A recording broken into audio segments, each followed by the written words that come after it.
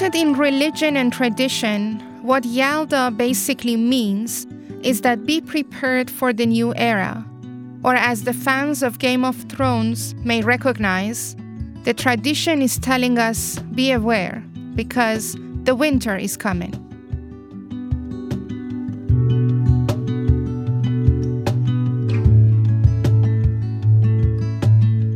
Hello, this is Somaye Dehban, a loyal Dutchified Iranian who has curated her kin throughout the years. I am the creator and host of Your Curated Kin, a podcast for anyone who has ever struggled with finding their tribe, whether in their own native land or some other place on this planet. Join me every fourth Tuesday of the month to hear about the everyday challenges of life and how it has shaped my personality, my relations, and my career. Now grab your favorite drink and let's unwind this episode of Your Curated Kin.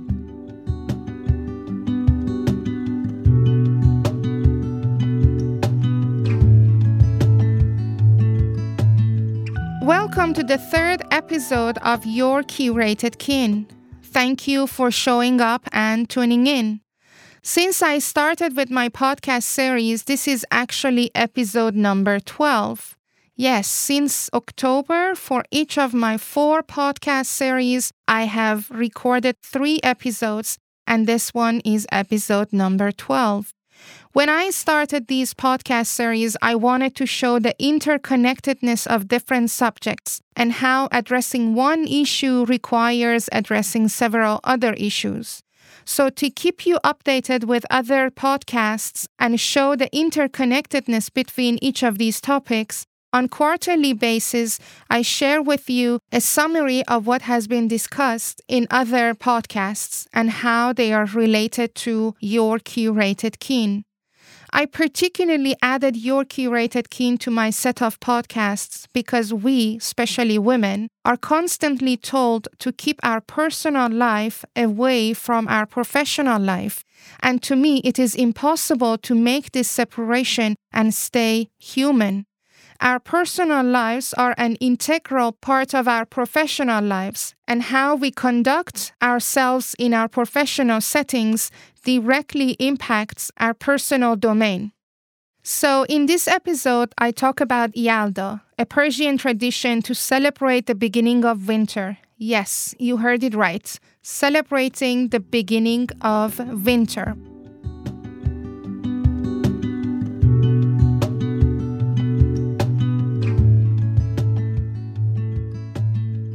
Yalda night, or in Persian we say Shab Yalda or Shab Chelle, is an Iranian festivity celebrated on the longest and darkest night of the year.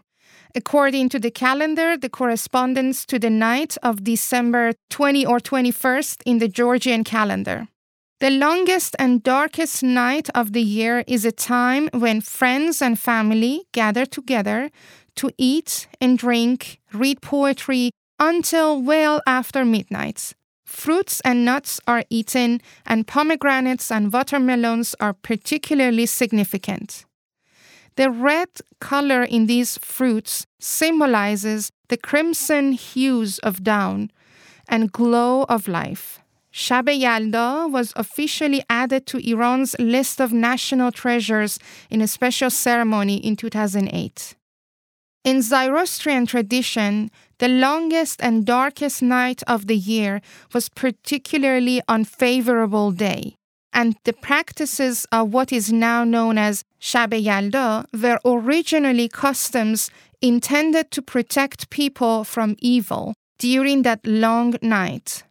People were advised to stay awake most of the time in case of misfortune should befall them, and people would then gather in the safety of groups of friends and relatives, share the last remaining fruits from the summer, and find ways to pass the long night together in good company. Rooted in religion and tradition, what Yalda basically means is that be prepared for the new era. Or as the fans of Game of Thrones may recognize, the tradition is telling us be aware because The winter is coming. Yalda also tells you how to be prepared. Firstly, change your sleeping routines. Benefit from the length of the night and stay up longer. Secondly, get together more often with your family and friends, your curated kin, because together you can be better prepared. The coldness of the winter and the depression of the winter is less felt when you're accompanied by your loved ones. And lastly, enjoy the last bits of summer and treasure the memories of the sun, as it will come again. And we all know that time flies when we are having a great time. So be closer to your families and loved ones during the difficult times. I know it is difficult to be with our families and friends during the pandemic. In the Netherlands, we have started a new lockdown again because the number of infections has alarmingly gone up again. Yet there are many alternatives. We can still go for walks in the nature together. We can still use telephones and video chats to talk with each other. And we can still wave at each other from the windows. Let's go through this winter with the focus on what we can do and enjoy that. If you're listening to this and you feel you do not have anyone to talk to, just send me a message. I always enjoy talking to others, especially the ones who listen to my podcasts.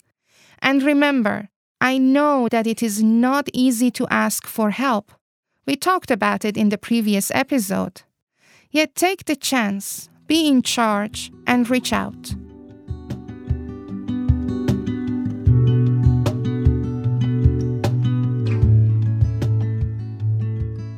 Now that we talked about Yalda and how Iranians prepare for the winter, let's hear a summary of all the other topics I discussed in my other podcasts.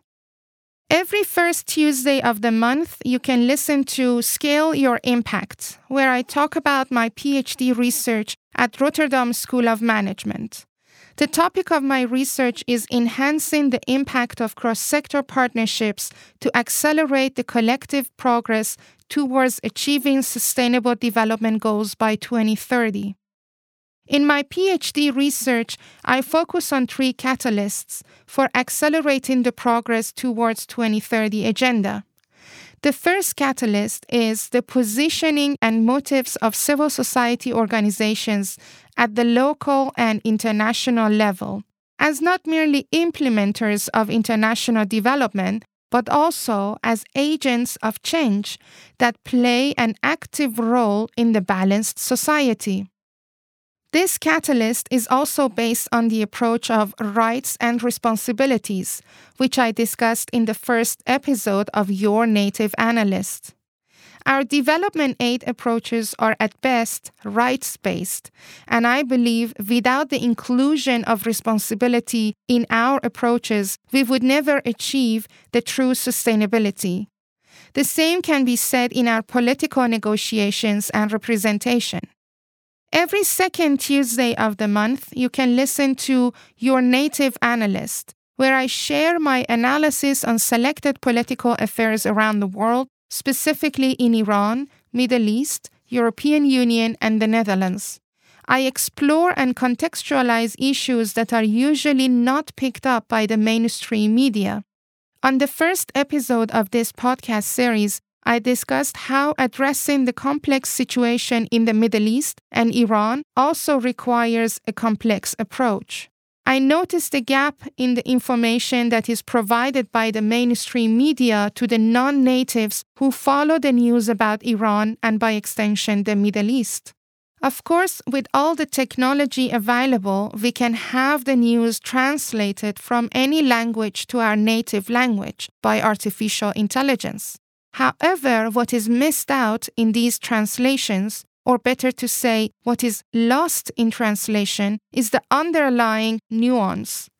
And in many cases, if not all, the underlying nuance is where the actual news is left. I also mentioned that as a liberal, I believe in personal rights and responsibilities.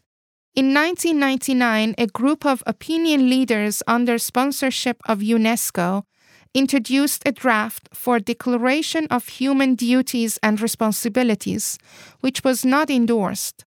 This declaration is what I advocate for because it is based on active and proactive motives of individuals, companies, and governments.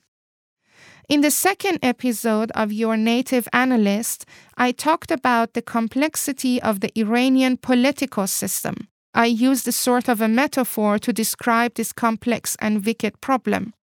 I compared the political system of Iran to a mule, which is an inbreed of horse and a donkey. I discussed how this inbreed system has taken elements from various political systems, yet does not really fit into any of the political systems known previously. I added that like a mule, the political system of Iran is stronger, more stubborn, and more resistant than its parents. Yet also, like a mule, it cannot reproduce itself and will not give rise to a new generation.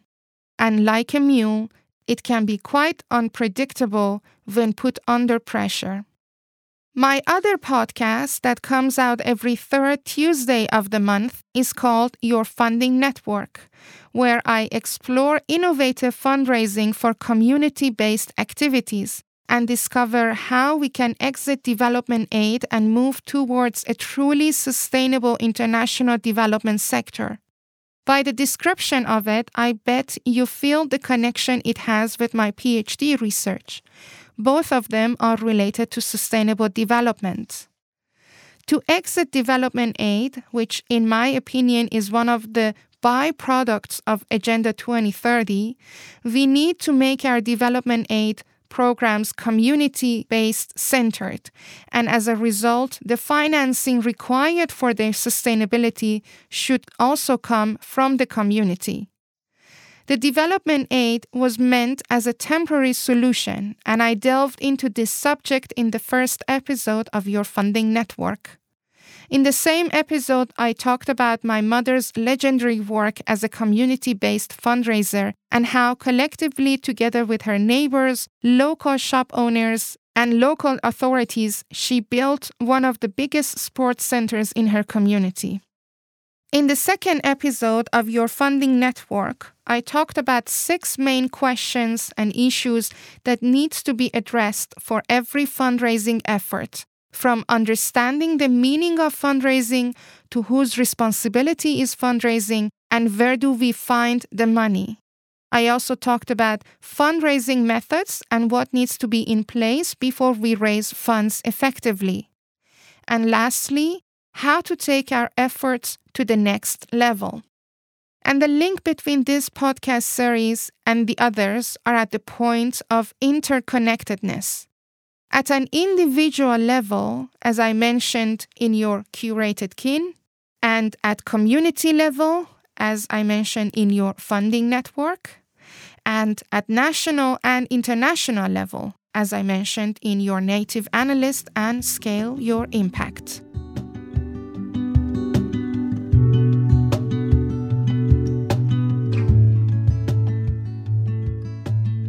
This was the last episode of Your Curated Kin in 2021. I want to take this opportunity to thank you again for tuning in every fourth Tuesday of the month and listening to my podcast. And if you're celebrating the Christmas holidays, I want to wish you a wonderful time with your loved ones. And if 1st of January is the beginning of your new year, I want to say Happy New Year. May this year be a year of scaling and thriving for you, your loved ones, and your organization. I feel quite blessed and privileged to have the opportunity to celebrate the new year twice a year. Once on 1st of January, and I have been celebrating this occasion for the last 16 years since I moved to the Netherlands, and once on the first day of spring, which is about 21st of March. And it's the time that day and night are of equal length. This celebration is based on my Persian heritage.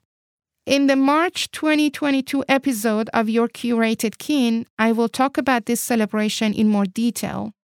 As you heard in this episode, each of these traditions, in essence, prepare us for what the world may bring us. And the best way to go about it is together, because together we are stronger.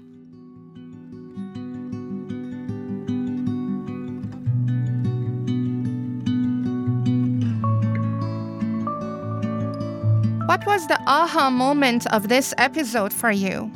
Did you hear about something that resonated with you and your life? I hope you felt connected with another human being who has experienced similar challenges to yours. I also hope you have some more head and heart space to absorb more from what life has to offer. Want to hear more? Sign up for my thematic newsletters to get notified about each episode and more.